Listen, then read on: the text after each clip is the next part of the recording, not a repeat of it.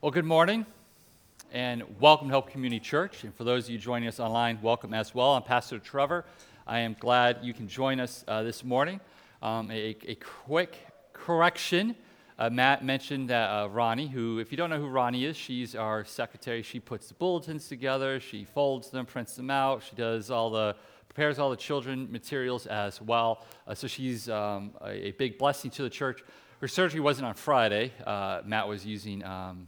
not that he was wrong. What he read it correctly, but what was read was wrong. So she's having it tomorrow. So just keep her in prayers. Keep the church in prayers as well as we adjust and try to backfill the hole that she will be leaving for what we pray is a short time, but a necessary time for her well-being. Also, for our table talk today, we are going to be talking about the Trinity. And so if you have been participating in our table talk sessions, and you're curious about the Trinity, the doctrine of the Trinity, the triune nature of the three-person, the nature of God being one God, three persons, if that doctrine intrigues you, even though you have not been part of the discussion before, you are welcome to attend the table talk session following the service today. Before we begin our message, let's go to our Father in heaven in prayer. Holy Father, we come before you on the basis of your mercy, grace, on the work that was finished upon that cross so many years ago. And Father, we ask, in light of what your Son has accomplished for us, and in light of your glory and for your glory, we ask that you would help us to hear your word this morning, that you would remove any attempts that we might make to suppress the truth, that you would help us to submit ourselves to your truth, that your Spirit would convict us and teach us this morning. Help us to be focused and attentive. Help us to cast aside, to lay down the anxieties, the burdens, the pleasures, and the delights of this world, so that we would hear your holy word, gaze upon your glory, gaze upon your truth, and taste of your grace and love. Father, we ask this for your glory, by the power of the Holy Spirit, in the name of your Son, Jesus Christ. Amen. What do you believe? What exactly is the content of your faith? Why do you hold on to this faith? Why do you believe what you say you believe? Did you learn it from others, or did you learn it yourself? If you learned it from others, have you ever challenged it? Have you ever pushed back against it? Do you know why they believe what they believed? And do you agree with it? What would happen if the community of faith that raised you disappeared and you are left alone in your beliefs? Would you still hold on to it? Do you own your faith, or does it belong to someone else? Have you reckoned with your faith fully and wholly to where you know, you understand the expectations, the cost that it bears? Do you own your faith enough to trust it no matter the circumstance? In our passage, 2 Kings 12 through 13, and if you haven't opened there already, please go ahead and open up to there. And our chapters, they cover a span of about 40 years, from 835 BC to 795 BC. We have three kings. All three kings are raised within a Yahwistic faith system. The first king of our text never owned his faith. The second king was an idolater, yet he still experienced the grace of Yahweh. The third king, who shares the same name as the first king, never fully appreciated his faith in the moment that was before him. Our focus this morning is going to be upon the first king and the last king, as it is in the text. We need to learn from their mistakes and consider what we must do to truly own our faith and to truly trust it fully. And this is important. Please understand this. This is absolutely critical and vital for our faith, because we must prepare ourselves for the day of reckoning. We must slay the idols of our lives before we are forced to do so. We must know and understand what we believe before the smoke of affliction blots out the sun and turns the moon blood red. We must work the field before the rain comes and not try to work it when the rain does come. We must know what we believe before we suffer for what we believe. So without further ado, let us look at the first king, Joash of 2 Kings chapter 12.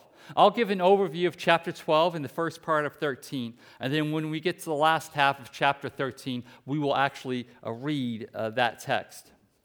So here in 2 Kings 12, we have the boy king. You remember the boy king, Joash or Jehoash. He is the boy who was hidden away when after Ahaziah was killed by Jehu, when his relative Jehoram, the then king of Israel, was slain by Jehu. Then Ahaziah was slain by Jehu.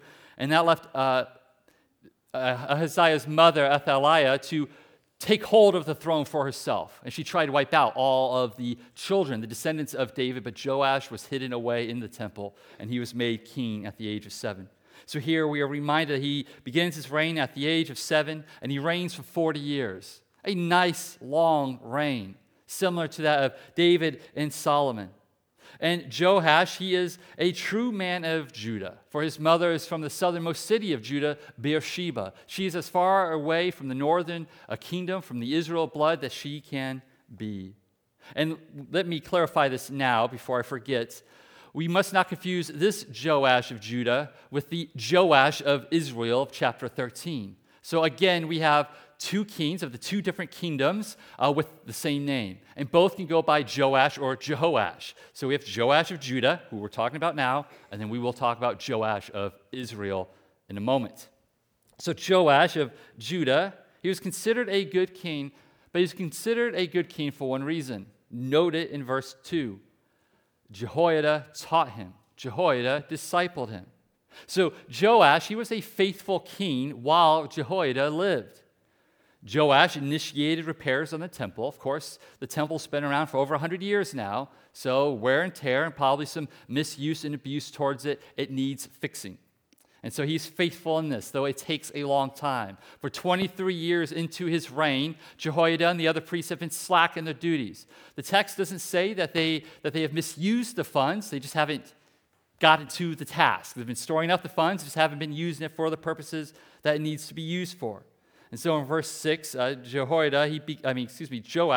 gets on Jehoiada, and Joash eventually creates his own system that allows for the temple repairs to happen. He removes the responsibility from the priests, and the king's house, the king's court, takes responsibility for it, and the temple eventually gets repaired. However, it appears that Joash was only faithful while Jehoiada was alive. In verses 17 and 18, we read of Hazael of Syria coming upon Judah, attacking Judah. And in order to repel the invasion, Joash gave away the dedicated gifts of the temple from years past to Hazael. This is similar to what good King Asa did. If you remember good King Asa, one of the other few good kings of kings, in 1 Kings 15, Syria comes upon Judah, and King Asa empties out the temple's treasury and all the dedicated gifts that were in it and gives it to Syria to buy them off. So Joash does the same thing here. So after all that time to raise money for a temple and its treasury, but when hardship, affliction comes upon it, he empties it to ward off Hazael. Following this stint with Syria, the servants of Joash, they strike him down in the house of Milo, and Amaziah, his son, reigns in his place.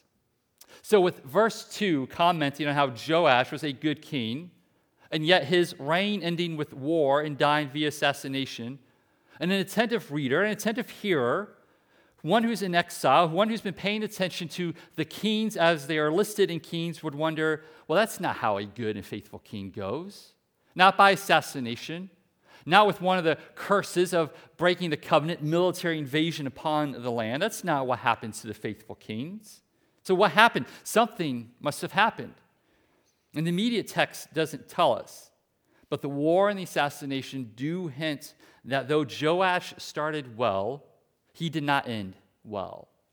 And if you're curious, you can read 2 Chronicles 24 and you'll learn how he did not end well. See, when Jehoiada passes away, Zechariah, Jehoiada's son, is a priest. And Zechariah goes to Joash and says, "Why have you forsaken the Lord? Why have you forsaken Yahweh?" He calls him out for his sins, and Joash doesn't like that. So Joash slays He murders. He kills the son of the faithful man who raised him in the faith. And as he does so, Zechariah tells him, the Lord will avenge me. And following that is when Syria comes upon him. Joash is wounded in battle, and he is assassinated as he is recovering from his wounds. So he started well, but he did not end well. Moving on to chapter 13 and verses 1 through 9, we hear of Jehu's son. So now we're moving from the southern kingdom of Judah to the northern kingdom of Israel. We have Jehu's son Jehoahaz reigning for 17 years. And he too was an evil king. As such, Yahweh's anger was kindled against Israel, and Syria was continually harassing the northern kingdom. But note verses 4 and 5. Despite his idolatry, Jehoahaz sought Yahweh, and Yahweh listened and thus gave them a deliverer, an unnamed Savior that delivered them from the threat of Syria.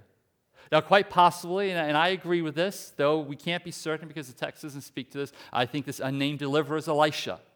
Because we see Elisha later in the chapter. We see him referred to as the chariots and the horsemen of Israel. He has numerous times delivered Israel from the hands of Syria. So I believe it's him, but again, the text does not say so we cannot be certain. The point is that Yahweh in his grace provided a way out when Jehoahaz sought favor, sought Yahweh's blessing. However, despite this deliverance, Israel and Jehoahaz, they continue in their sin.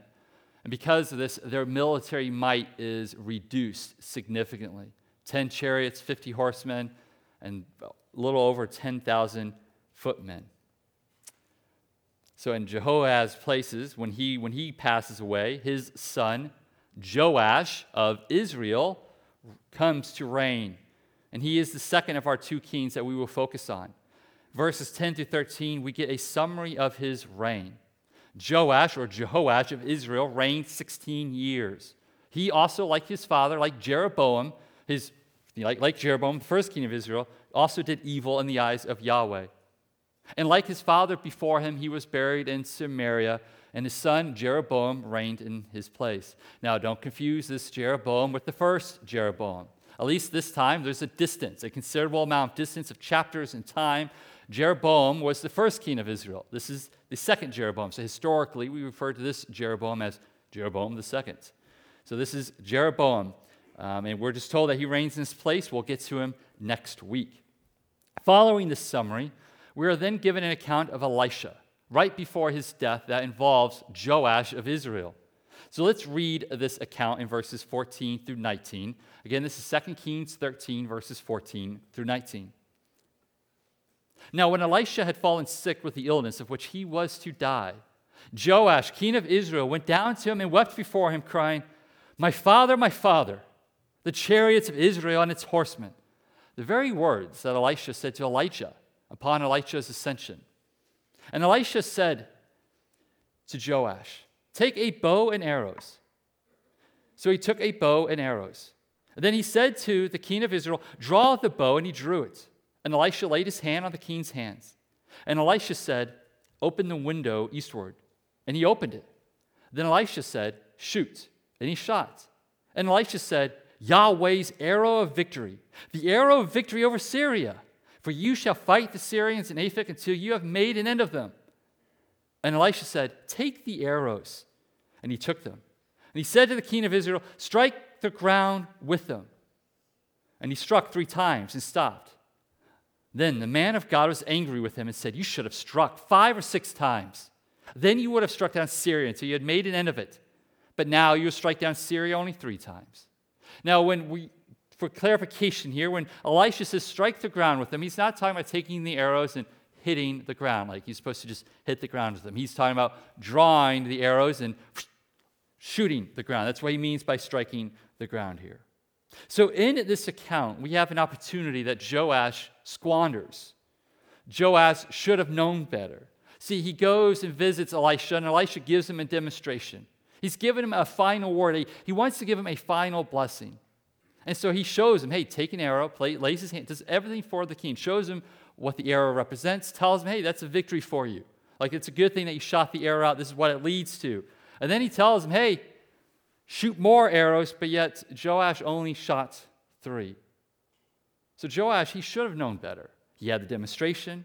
He knew who Elisha was. He knew what Elisha was capable of. He just called him the chariots of Israel and the horsemen of Israel. He knew the power that he contained, that God had blessed him with. And he knew what Yahweh did for his father when he delivered the kingdom from Syria. But yet in this moment of opportunity, Joash never commits himself. In fact, so he only does like the bare minimum to entertain Elisha. He wasn't willing to lay it all down. Perhaps he was afraid that Elisha would rebuke him for wasting the arrow. Who knows what he was thinking? But with that opportunity before him, why would he not just shoot all the arrows that he had in his hand? Would it not have been better for Elisha to say, stop shooting, rather than saying, why did you not shoot more? So he missed out on a great blessing. Now let's continue on and read the rest of chapter 13, starting in verse 20. So Elisha died, and they buried him. Now bands of Moabites used to invade the land in the spring of the year, and as a man was being buried, behold, a marauding band was seen, and the man was thrown into the grave of Elisha. And as soon as the man touched the bones of Elisha, he revived and stood on his feet. Now Hazael, king of Syria, oppressed Israel all the days of Jehoahaz. But Yahweh was gracious to them and had compassion on them.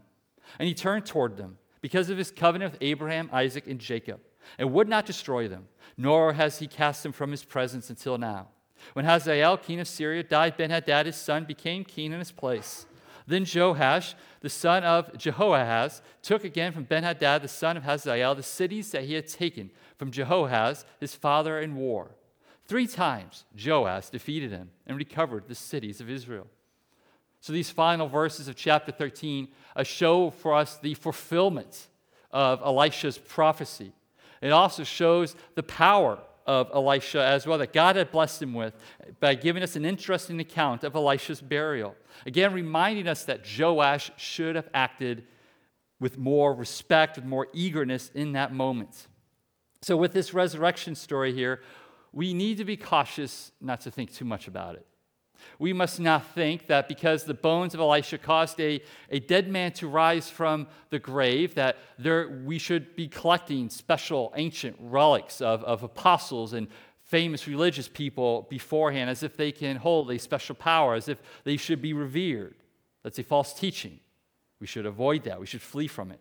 It's a form of divination and supernatural evil to believe such things and to practice such things. Grave soaking would be perhaps a modern-day equivalent. Some people still hold to the fact that, or the belief, that relics hold special power and special anointing, but grave soaking, people laying on top of graves, like you go to the grave of C.S. Lewis, lay on it, and you try to get a special anointing of writing and reason from him that he possessed. It's ridiculous. But this account here, what we have here, and do note this, one man rises from the grave, right? If you threw a dead person on some bones and he got up and walked away, wouldn't you go get other dead people and see if it worked again? I mean, I personally would, right? I would probably find a loved one, try to dig them up, and throw them on the bones of Elisha. Or maybe bring the bones of Elisha to the dead person. I'll try this first in case it wasn't just the bones of Elisha, right? Try to keep the situation the exact same.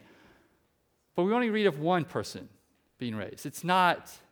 This isn't the norm. This is an exception, but it doesn't mean it's not without its purpose. It has a point.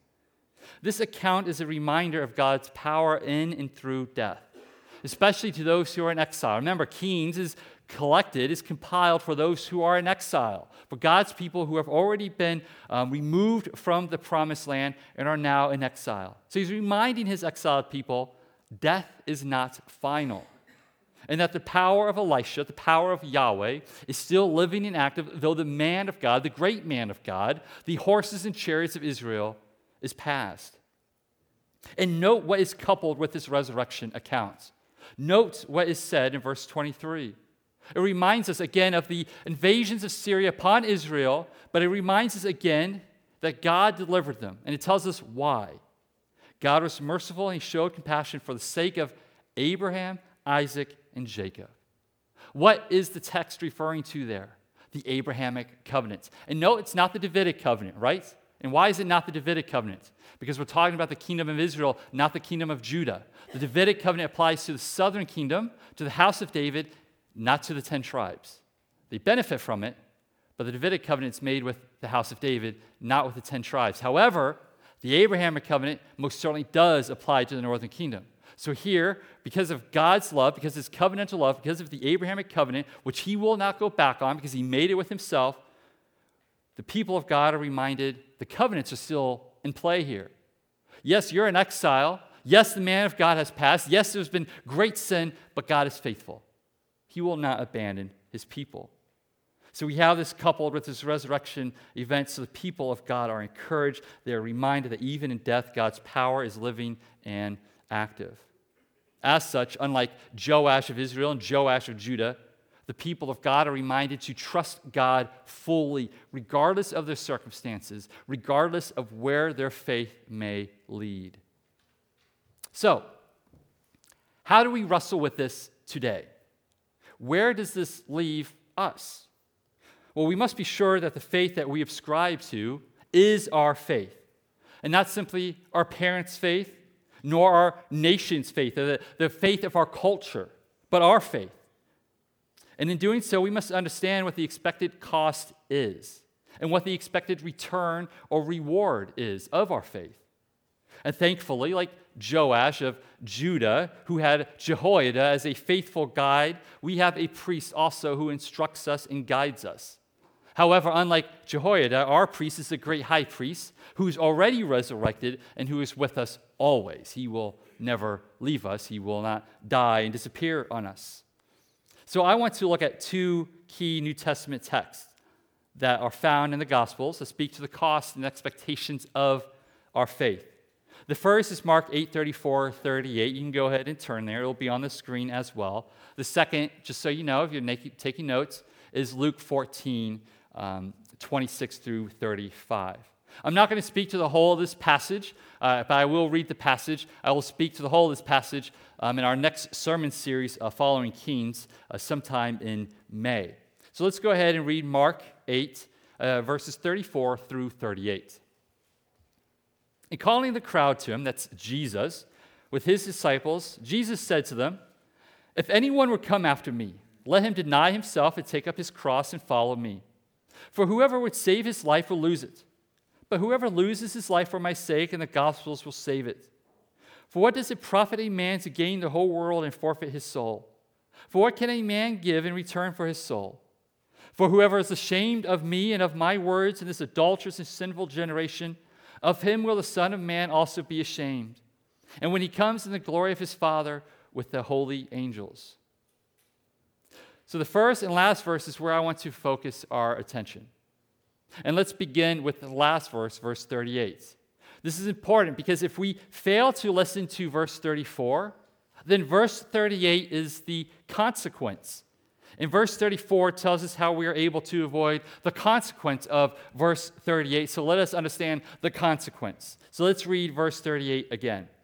"For whoever is ashamed of me," that's Jesus, "in my words, in this adulterous and sinful generation, of him will the Son of Man also be ashamed when he comes in the glory of his Father with the holy angels." So this is a verse of judgment. And I know many today love to remove judgment from any type of preaching, any type of biblical teaching. It's almost like judgment doesn't exist in Scripture. But here we have it. Verse 38, one of many verses that speak of judgment. And note what it's linked to. Those who are ashamed of Jesus and his words. Again, you cannot divorce Jesus from Scripture.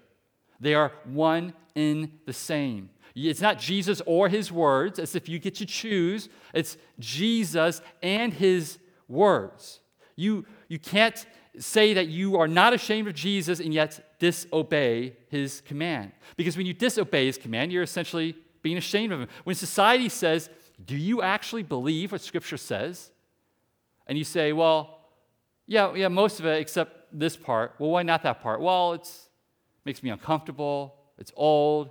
It doesn't really speak to today. It's unpopular. I don't want people to hate me." That's you being ashamed of his words. And the consequence is that when he returns, he will be ashamed of you, which means you will be cast out. You will not enter into the kingdom. So hear this. And please, please, please hear this. This is not mere opinion. Because I know some of you sit here, you hear me speak, and go, oh, that was a good sermon. But in your head, you're thinking, well, that's his opinion. That's what he thinks.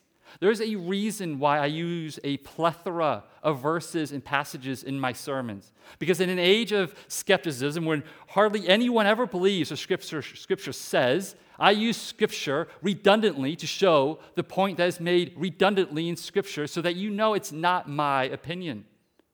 It's God's teaching. It's not his. It's his word. It's his voice.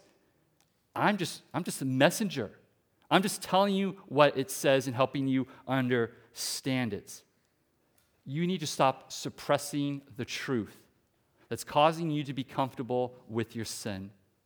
Because if you continue to suppress the truth, you continue to be ashamed of the words of Christ. When he returns, he will be ashamed of you. And what would you have gained? What would you have profited? Nothing. So hear the word. Therefore, having recognized his consequence, how do we live so that we are not ashamed of him in his words? Well, we go back to the first verse, 34. Jesus says, if anyone will come after me, let him deny himself, take up his cross, and follow me. So if you are to be a follower of Christ, a disciple of Christ, in other words, if you are to be a believer, if you are to be found in the faith, what is required of you? And you would say, well, that's simple. Faith alone, right? And that you're right. Faith in Christ. Faith in Jesus Christ. That's how we're saved. That's all you need. But what is faith? What do we mean by faith in Christ? Is it just some arbitrary term with no boundaries, no clarifications? No. Jesus tells us right here. He's telling us exactly what faith in him looks like. Faith, trust in Christ, because that's what we mean by faith, looks like three things, and these three things are not separate things. It's not like, well, I can do this thing and not do this thing. No, you need all three things. It's all or nothing. The first, as Jesus says it, is denial of oneself, a denial of who you are, of everything that you are, a denial of the identity of the person that you were born. You need that new birth. Don't believe when the world or other mega churches tell you this, when they say, don't worry, God accepts you as you are, that Jesus will accept you as you are. That's a lie. Think about this. If Jesus accepts you as you are, why is he now telling you to deny yourself? Because clearly, whoever you are isn't good enough. If he accepts you as you are, apart from him, he wouldn't have to say, deny yourself. He would say, come along, bring yourself as you are. No, he says, deny yourself. You go to him as you are, yes. Right? Praise God. We go to him in our messiness. We go to him with our filth, with our sins. But we don't go to him thinking he's going to accept us. No. We go to him fully knowing that we must deny ourselves and that despite ourselves, he will make us new. He will change us because he doesn't accept us as we are.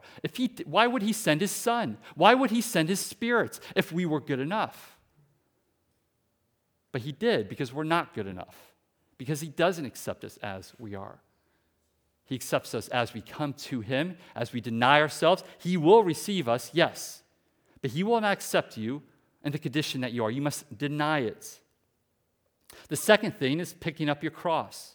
And let's clarify what this means to bear your cross. This cross that Jesus mentions here is not some affliction. It's not some burden. It's not cancer. It's not a disability. It's not a toxic work environment. It's not poverty. It's not that horrible coworker or that spouse you have to put up with. It's not children by any means. Because unbelievers endure such things. Are they picking up the crosses that Jesus is telling them to pick up? No. So what does Jesus speak of here when he speaks of pick up your cross? Jesus, again, this is all coming down to identity. We spoke about this last week with different passage, different text. But this is the reality. This is the teaching of Scripture. Jesus is saying you must be willing to identify with him in his suffering. in his rejection, in his scorn and hate that he received for who he was. A public rejection, not one in secret, one that's done out in the open as he's walking to Calvary. You must be willing, as you deny yourself and lay yourself down, you must identify with Jesus in his suffering and the hatred that he experiences from the world. Because when you follow Jesus, which we'll get to in a moment, it takes you to Calvary. And you can't get to Calvary. You're not going to Calvary unless you have a cross. The only people who go to Calvary are those who carry crosses. And that's where Jesus goes. We want to follow him. We must not be surprised we endure the same thing. Jesus in John 15, 18, 19 tells his disciples in the upper room, if the world hates you, know that it has hated me before I hated you. If you were of the world would love you as its own. But because you are not of the world, but I chose you out of the world, therefore the world hates you. So you must be ready for the weight of the cross. And if you have denied yourself, you can endure it, because you have nothing to lose. William Gurnall, a Puritan of the 17th century, says it well. I came across this last night. Why should you fear to be stripped of that which you have resigned already to Christ? It is the first lesson you learn. To deny yourself, take up your cross, and follow your master, so that the enemy comes too late. You have no life to lose because you've given it already to Christ. Nor can man take away that without God's leave. All you have is insured. And though God has not promised you immunity from suffering in this kind, yet he has undertaken to bear the loss, indeed, to pay you 100-fold. And you will not stay for it till another world. Therefore, if you do these two things, denying yourself, pick up your cross, then you're ready to do the third thing, which is follow Jesus. Taking the cross all the way to Calvary as you keep his word, as you stand your ground unashamedly, as you obey it. So in doing these three things, you are walking in faith. You are living the faith as your own, and you are trusting it. More specifically, we are trusting him. This will help us to endure to the end. And when faced with affliction, abandonment, uncertainty, we will not be ashamed of him and his words. We will stand, come what may, whatever the cost. We will not waver like Joash of Judah. We will not be hesitant to seek blessing like Joash of Israel. Let's go to our second New Testament text. Luke 14, 26, 35. Go ahead and turn there if you're able. It will be on the screen, of course. This text will help us understand the cost and expectations of our faith more explicitly. In case there's any confusion or any uncertainty about what we just discussed in Mark 8, 34, 35, Luke 14, 26, 35, Jesus spells it out, I think, with a greater heaviness and more explicitly. Jesus says, if anyone comes to me, in other words, if anyone wants to be his disciple, if anyone wants to enter into the kingdom, and does not hate his own father and mother and wife and children and brothers and sisters, yes, even his own life, he cannot be my disciple. Now, note that there. Cannot be my disciple. That's in the indicative. That means it's a fact. It's a truth. It's a reality. It's not a subjunctive. It's not something that like, well, he might not be my disciple or there's not much hope. No, there's no hope for him.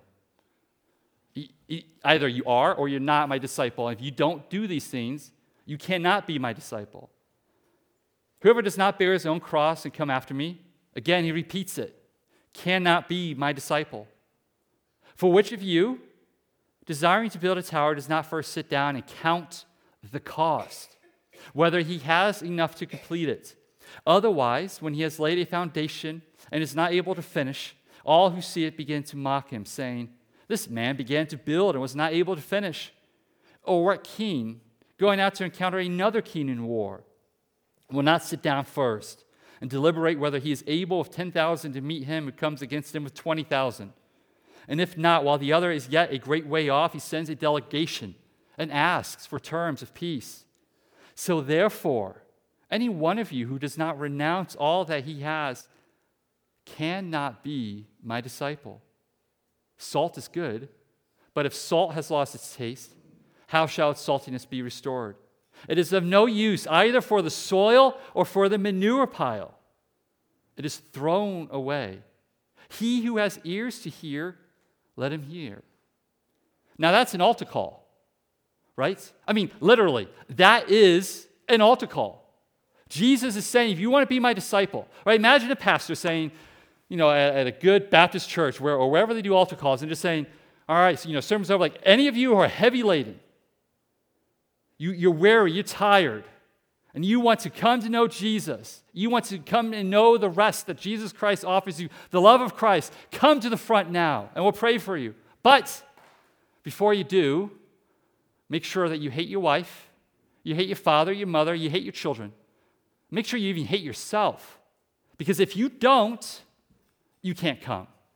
Don't even bother coming up to the table. Don't even bother coming to the altar. Because you cannot be the disciple of Christ. You cannot know him if you don't hate everything before me. Imagine that. Like, that wouldn't fly. Your church is going to get small real quick. But this is exactly what Jesus is saying here. If anyone is to come after me, why do we not teach this? Why is this not preached? And there's consequences for this because no one reckons with their faith. They come to Jesus not knowing the expectations, the cost, what faith is in this world, what it will cost you. And so they think they're saved, and affliction comes upon them, and they flee the faith. They're confused. They miss out on the blessings of the faith, the peace, the joy, the abundant life that they're called to have, because they never wrestled with the cost. So what's Jesus saying here? Well, essentially, he's saying Mark 8:34 with different words, right? He's just expounding it. And all of this is summed up in verse 33, where he says, therefore, any one of you who does not renounce all, that includes all the relationships he talked about. He's essentially saying your identity, right? Again, what does identity tell us about ourselves? The relationships we hold, our roles, our purposes, our value, our worth. We have to renounce all of that if we are to be his disciple. And as we understand the context here in Luke, as well as what's taught in Scripture as a whole, the meaning of Jesus' words here when he says, hate your wife, hate your parents, hate your kids, your spouse, hate everyone. What he is saying is that you're not hostile to them, but the relationship with Christ must be the priority. They must be seconds. They must come after him. He dictates how you live, not the schedule of your children's sports or academics, not the schedule of your passions or hobbies. Christ comes first. The lives of your children cannot dictate your faith of Christ.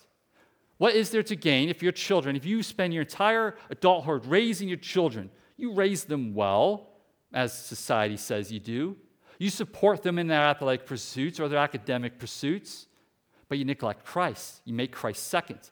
Maybe they go on and they win more Super Bowls than Tom Brady. Well, they die. What did they gain if they didn't gain Christ?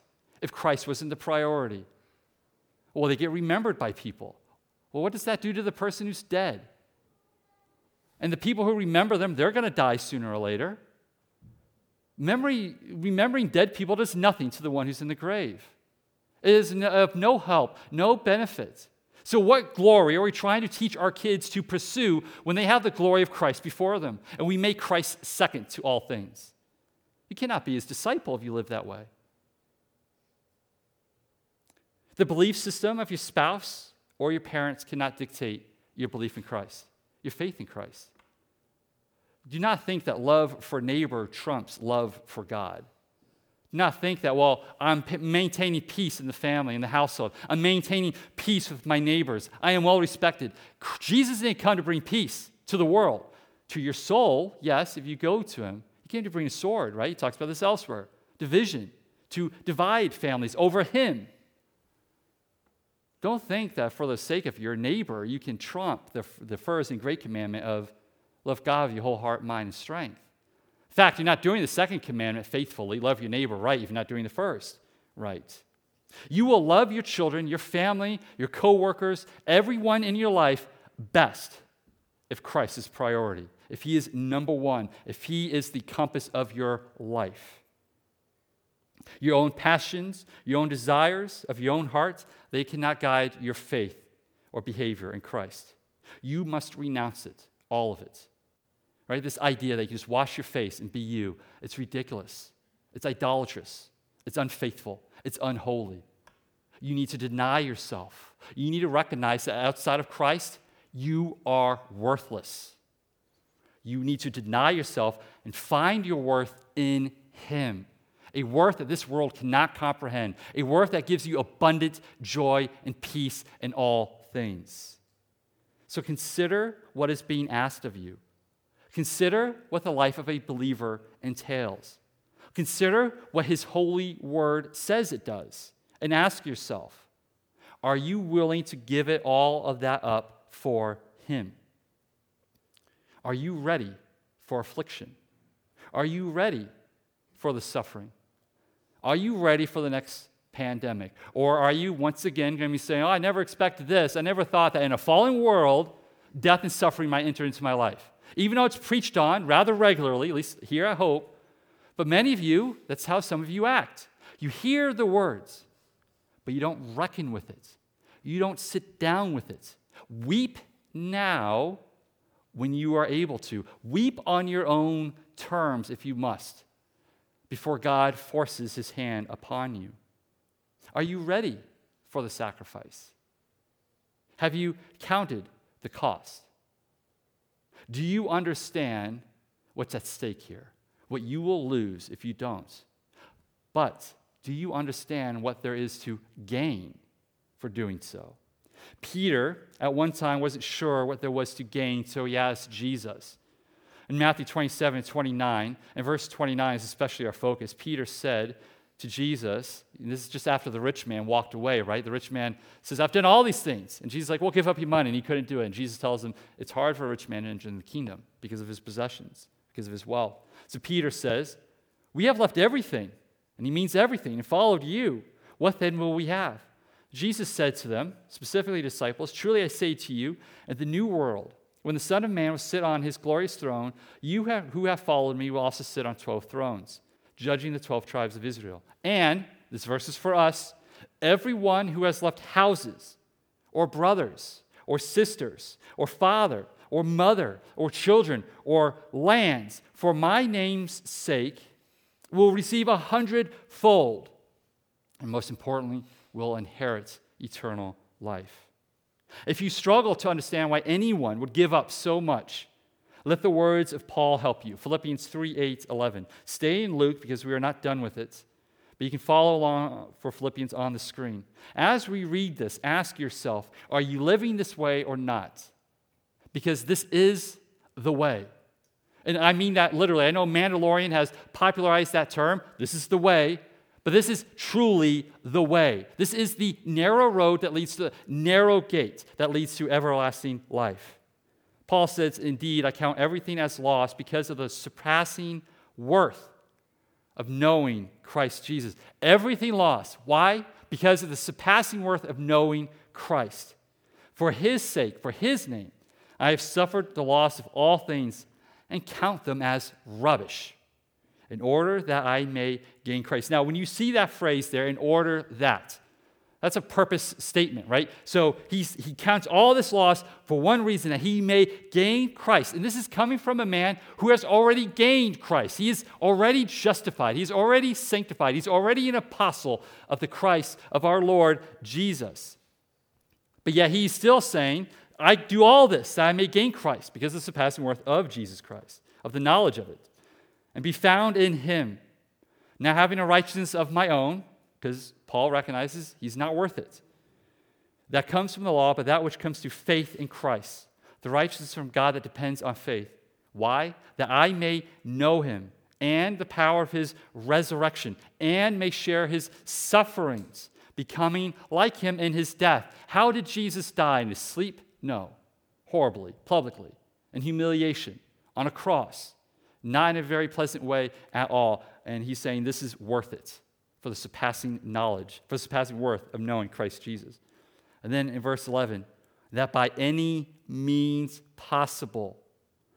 Again, these are words from a man who's already attained the resurrection. By any means possible, I may attain the resurrection from the dead. When was the last time you prayed that? When was the last time you went to Father in heaven and said, Father, by any means possible, help me know your Son more. Break me if you must. Slay the idols in my life, not knowing what idols you may have. Maybe it's family members. Maybe it's your job. Have you asked God, hey, bring in suffering if you must? Are you truly seeking the knowledge of Christ, or do you only want the knowledge of Christ as long as it's comfortable? As long as we maintain our religious liberty, as long as we maintain America, as long as certain circumstances exist, keep giving me Jesus, but the minute you bring hardship on me, stop it. Or do we desire the knowledge of Christ more, as we're called to? As we close, hear the warning that Jesus gives back in Luke 14, in verses 34 and 35. I'll read it again. Salt is good, but if salt has lost its taste, how shall its saltiness be restored? It is of no use either for the soil or for the manure pile. It is thrown away. He who has ears to hear, let him hear. Jesus is making the point that if you are not his disciple, right? This is the context. If you're not his disciple, you are like salt that has lost its taste. And what does that mean? What does Jesus say? You're worthless. You're not even good for the manure pile. Our sewage has no use for you. We're not even going to flush you down the drain. We're just going to throw you out. So how do you not remain worthless? By being his disciple. And again, what does that mean? It means that you must renounce everything other than Christ himself. For in him you find everything. You lack joy in your life? Christ has it. You lack peace in your life? Christ has it. You lack a good, healthy view of who you are? You lack your self-esteem? Christ will make you feel good about who you are because he's in you and about what he has done, because of what he has gone to save you in spite of yourself. He has everything. In Christ, you find purpose, you find worth, you find value. More specifically, in him, you find everlasting life. You get to experience the resurrecting power that raised the dead man upon touching Elisha's bones. Therefore, whatever you renounce and consider loss, it is well worth losing. And if you reckon this now, if you reckon with this truth now, if you count the cost now rather than later, then you are in a better position to serve and to know Christ well. You will be quick to fire all the arrows in the quiver, that when Christ gives you arrows, you will fire all of them to gain all the blessings that you can of God because you have nothing to lose. You only have to gain. You will not be like Joash of Israel, partially committed. You'll be all in, and you will experience the fullness of God's blessing both here and into eternity. And you won't be like Joash of Judah. You'll be committed because it's not the faith of another. It's your faith. So the person who discipled you, no matter how faithful they are, when they die or if they abandon the faith, you will stand your ground because you have already reckoned it lost. You have already counted the cost. You have already come to terms and with peace in your head, I will endure whatever it takes to know my Lord Jesus Christ, who was rejected and abandoned by all, to include the disciples.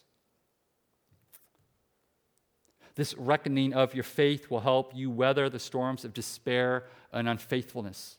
When the fathers and mothers of your life are called home, or when they abandon the faith, you will be equipped and ready to be the lone witness because you yourself, not somebody else, you know Jesus. This is the faith that moves missions. This is how you get from West Salem, Wisconsin to North Korea, to Afghanistan, to Somalia for the name of Christ. But it begins here in West Salem, in the Cooley region with the local church. If you can't do it here, you won't do it there. If you haven't wrestled with this reality of sacrifice in your mind, forget serving Christ anywhere because you're useless here and there. A faith that is trusted, a faith that is personal, is seen within the local church when you give your time, your talents, and your treasures to the purposes of the kingdom. When you lay down the busyness of your life to make time for brothers and sisters in Christ. When you put to death your social anxieties. When you stop making excuses to avoid being uncomfortable around others and partake in life groups. Some of you struggle to live this faith as we're called to live it because you lack community. You don't have brothers and sisters in Christ walking with you, praying with you, challenging you, holding you accountable, making you not feel so alone, helping you to share that burden, equipping you. You failed to shoot the arrow that God has given you in your quiver. You're just shooting one. I'm going to Sunday service, as if that's good enough. God has given you a plethora of arrows. Shoot all of them as often as you can. This faith is an all-in faith, where you are either all in or you're not in it at all. You can't have one foot on the plane, one foot in the little hallway thing that leads you to the plane. You're either all in or you're not in it at all. You can't baptize the whole body and leave your arm that fights with the sword above the water as if you can keep part of you unclean and the rest of you clean. You're either completely clean or none of you is clean. You're either all in Christ or not in him at all. Get out of your mind this idea of American Christianity where you get to decide how to serve Christ, as if it's a menu or a buffet. Here's Christ. Choose what you want. All these blessings of Christ are yours depending on what you want to do. No. It's all or nothing. It's a take it or leave it. Don't play the game. If you're playing the game, just stop. If you don't want to believe in Christ, fine. Admit it. But for your sake, come know Christ.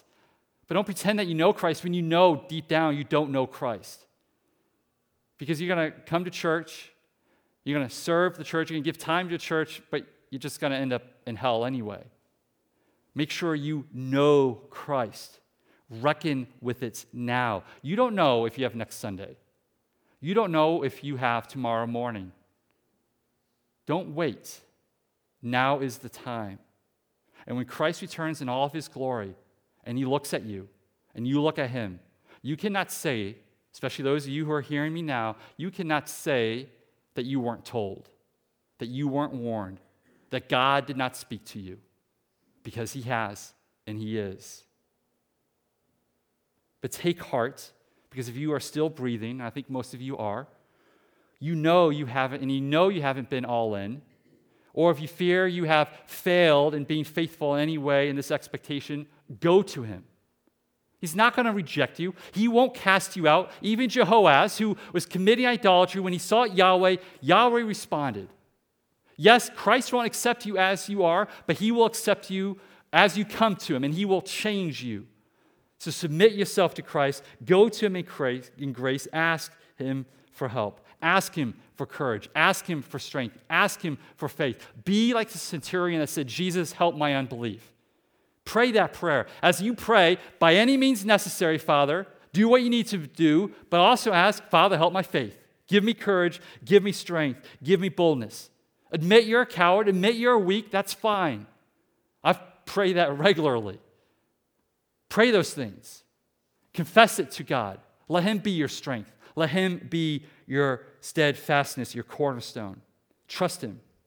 He is with you. He is patient.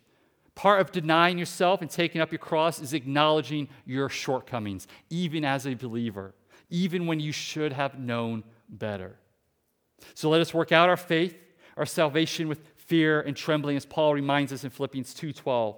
And then in 13, knowing that it is God who works in us. And he does so to his good pleasure and to his good will, so we trust him. He will be faithful to complete it. So if you feel like, I can't do this, you're right, you can't. Praise God, you know that. Now praise God that you have his Son and his Spirit, and go to him and rejoice in his mercy. Let's pray. Father, thank you for your mercy and grace. Thank you for your word this morning. Thank you for the examples of the Joashes of Judah and Israel. Father, you know where everyone in this room stands in relation to you. You know how we have been walking. You know those of us who have been walking in light, those of us who have been walking in darkness. Maybe some of us have been trying to walk the line or walk between the two worlds. I ask that your Spirit this morning would convict as needed, that it would judge as needed, but it would teach us and console us as well. Father, if there are people here who have been cut by your word, by your truth, by your Spirit, may your grace abound, especially towards them. May they know your mercy. May they drink of your compassion and your covenantal, everlasting, never-ending love and faith for us, Father, for your people. We thank you that where sin abounds, grace abounds all the more. We thank you that though you don't accept us as we are, you accept us as we are. You will change us, Father, that despite who we are, you receive us as we recognize that we need to be changed, that we need a new birth. Help us with that, Father. We thank you that you are patient with us. We thank you that even in our best efforts, when we trip, when we stumble, when we misspeak, you forgive us. You still teach us. So, Father, help us to lean upon you. Help us to lean upon one another. Help us to pray for one another. Help us to love one another in this respect as we seek to submit to one another out of reverence and service to your Son, Jesus Christ. Father, we ask that you would bless the elements before us, the cup and the bread as we come to it, that you would encourage us this morning as we confess our sin to you, that we would come to the table rejoicing over what your Son has done on the cross, that he died in our place for our sin, that his shed blood has accomplished for us forgiveness of sin and has reconciled us to you, and also points us to the end when he will return, Father. And we anxiously await his return. We ask that he would return quickly. Until he does, Father, help us to live in holiness. Help us every day to be a living sacrifice as you call us to be. Help us to deny ourselves, pick up a cross. Help us to reckon this faith. Help us to consider the cost daily. Help us to be prepared to make that cost that faith in your Son requires. Father, we ask all of these things by your mercies, your many mercies, and by your overwhelming glory in the power of the Spirit, and in the blood and the name of your Son, Jesus Christ. Amen. At this time, we'll go into communion. If you are a believer who's not walking in unrepentant sin, you take time, pray, confess any sins that you are dealing with that you need to confess. Ask the Father, ask the Son and Spirit to guide you, to continue to guide you in repentance and in faithfulness. And then when you are ready, come on up, grab the elements, take them to your seats, consume them, and then we'll close out a couple more songs of praise.